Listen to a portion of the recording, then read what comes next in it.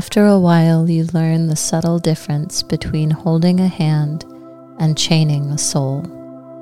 And you learn that love doesn't mean leaning, and company doesn't always mean security. And you begin to learn that kisses aren't contracts and presents aren't promises. And you begin to accept your defeats with your head up and your eyes ahead, with the grace of a woman, not the grief of a child. And you learn to build all your roads on today because tomorrow's ground is too uncertain for plans, and the futures have a way of falling down in mid-flight.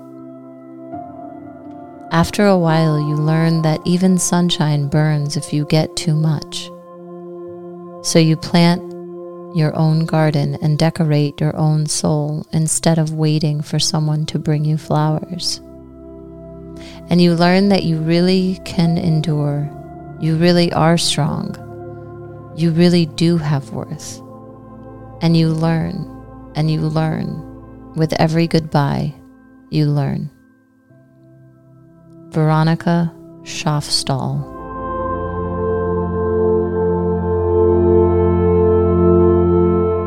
Thanks for starting your day with hammock readings.